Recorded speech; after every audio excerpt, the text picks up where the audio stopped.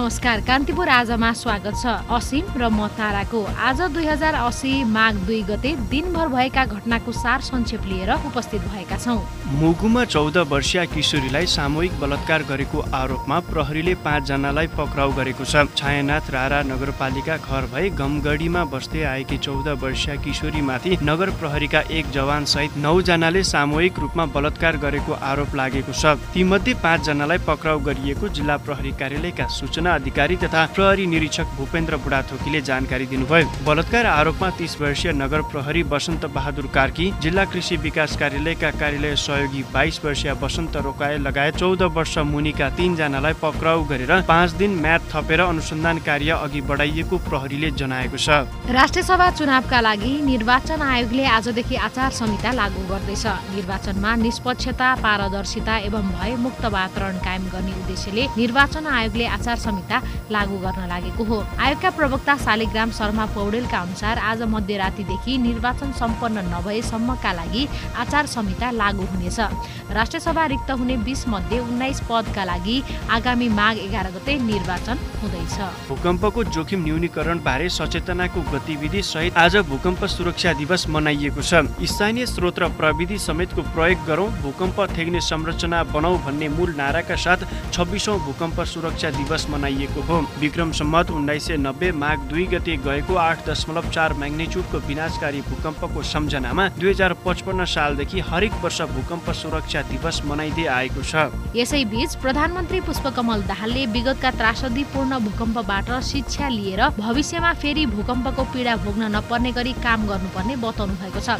26औं भूकम्प सुरक्षा दिवसका अवसरमा आज चन्द्रगिरीमा आयोजित कार्यक्रममा उहाँले भूकम्प प्रतिरोधी संरचना निर्माण इच्छा नभएर दायित्व भएको बताउनुभयो। भविष्यमा भूकम्पबाट कसैले ज्यान गुमाउनु नपरोस्, घाइते हुन नपरोस्, कुनै पनि परिवारले कुनै खालको भौतिक क्षति भोग्न नपरोस् भन्नका लागि सबैले मिलेर काम गर्न प्रधानमन्त्रीले आह्वान गर्नुभयो। यस्तै काठमाडौँ महानगरपालिकाकी उपप्रमुख सुनिता ढङ्गोलले विद्यालयलाई पहिलो प्राथमिकतामा राखेर विपदसँग जुझ्ने संरचनाको निर्माण गर्नुपर्नेमा जोड दिनुभएको छ। महानगरपालिकाले भूकम्प दिवसका अवसरमा आज गरेको कार्यक्रममा उपमेयर डङ्गोलले धेरै संख्या विद्यालयमा हुने भएकाले विद्यालय पुनर्निर्माणको काम थाल्नुपर्ने जरुरी भइसकेको उल्लेख गर्नुभयो। विद्यालयको प्रबलीकरणका लागि स्थानीय सरकारको स्रोत साधनले मात्रै नपुग्ने भएकाले प्रदेश र केन्द्र सरकारले आवश्यक चासो दिनुपर्ने उहाँको भनाइ थियो। जिल्ला प्रशासन कार्यालय रौतहटले सबै सरकारी कार्यालय र स्थानीय तहलाई कागजपत्रमा नेपाली सम्मत उल्लेख गर्न निर्देशन दिएको छ। प्रशासन कार्यालयले सूचना जारी गर्दै गृह मन्त्रालयको पत्र अनुसार 18वटै स्थानीय तह र सबै सरकारी कार्यालयहरूले प्रयोग गर्ने कागजपत्रहरूमा नेपाल सम्मत लेख्न निर्देशन दिएको जनाएको हो।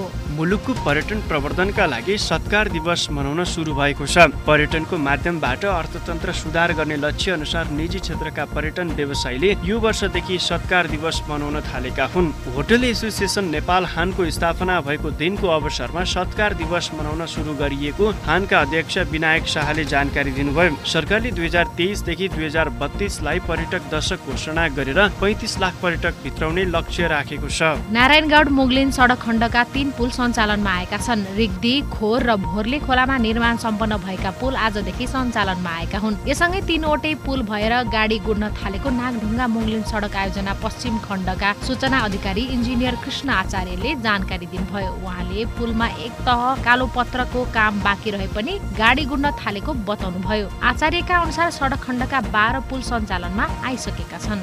हुथी विद्रोहीले अमेरिकी स्वामित्व रहेको मालबाग पानी जहाजमाथि ब्यालिस्टिक क्षेप्यास्त्र प्रहार गरेको छ। यमन नजिकको तटीय क्षेत्रमा आफ्नो पानी जहाजमाथि आक्रमण भएको अमेरिकाले जनाएको छ। आक्रमणका कारण कुनै क्षति भने नभएको अमेरिकी सेनाको मध्यपूर्व शाखाले उल्लेख गरेको छ। म्यानमारको पश्चिमी भागमा सक्रिय एक विद्रोही समूहले भारत जाने एउटा सडक कब्जा गरेको दाबी गरेको छ। सरकारी सेना विरुद्ध आक्रमण सुरु गरेका 3 समूह मध्ये एक अराकान आर्मी नाम गरेको सो समूहले चीन राज्य स्थित उक्त सडक कब्जामा लिएको बताएको हो। बीबीसीका अनुसार सो समूहले भारततर्फको सीमावर्ती क्षेत्रमा सरकारी सेनाको उपस्थिति नभएको बताएको छ। अमेरिकाका पूर्व राष्ट्रपति डोनाल्ड ट्रम्पले राष्ट्रपति चुनावका लागि उम्मेद्वार हुनु पूर्व आयोवा राज्यबाट कागजमा जित हासिल गर्नुभएको छ। रिपब्लिकन पार्टीबाट राष्ट्रपतिको उम्मेदवारी हासिल गर्नु पूर्व ट्रम्पले कागज जित्नु भएको हो।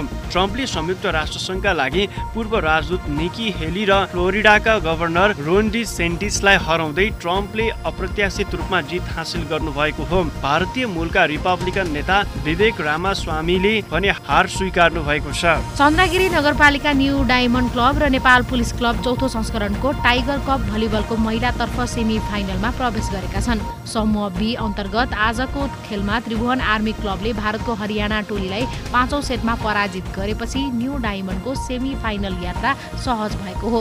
आर्मीको 2 खेलमा 2 अङ्क छ भने हिजो आर्मीलाई हराएको न्यू डायमन्डको 3 अङ्क छ। आजको खेल 5 सेटमा पुगेकाले हरियाणाले पनि 1 अङ्क जोड्यो। आर्मीले सुरुवाती सेट जिते पनि त्यसपछि लगातार 2 सेट गुमाएको थियो, तर उत्कृष्ट पुनरागमन गर्दै आर्मीले 2 अङ्क जोडेको हो। महिलातर्फ आजै भएको पहिलो खेलमा गण्डकीले 3 भारतीय खेलाडीलाई अनुबन्ध गरे पनि पुलिस विरुद्ध सोझो सेटको हार बेहोर्यो। महिलातर्फ समूह ए मा पुलिसको 2 खेलमा 4 अङ्क छ। एपीएफको 1 खेलमा 2 अङ्क रहँदा गण्डकी अङ्कविहीन छ। समूह ए मा भोलि एपीएफ र गण्डकी भिड्नेछन्। अर्जेन्टिनाका फुटबल स्टार लियोनल मेसी फिफाको पुरुष वर्ष खेलाडीको उपाधि जित्न सफल भएका छन्। इन्टर मायामीबाट क्लब फुटबल खेलिरहेको 36 वर्षीय मेसी फिफा वर्ष खेलाडी घोषित भएका हुन्। म्यान्चेस्टर युनाइटेडका इर्लिङ हालान्ड र पेरिस सेन्ट जर्मनका किलियन एम्बापेलाई पछि पार्दै मेसीले उपाधि जितेका हुन्। आजलाई कान्तिपुर आज यति नै। भोलि पुनः दिनभरका प्रमुख घटनाक्रमहरूको सङ्गालो लिएर आउने नै छौँ। असीम र तारालाई बिदा दिनुहोस्। नमस्कार।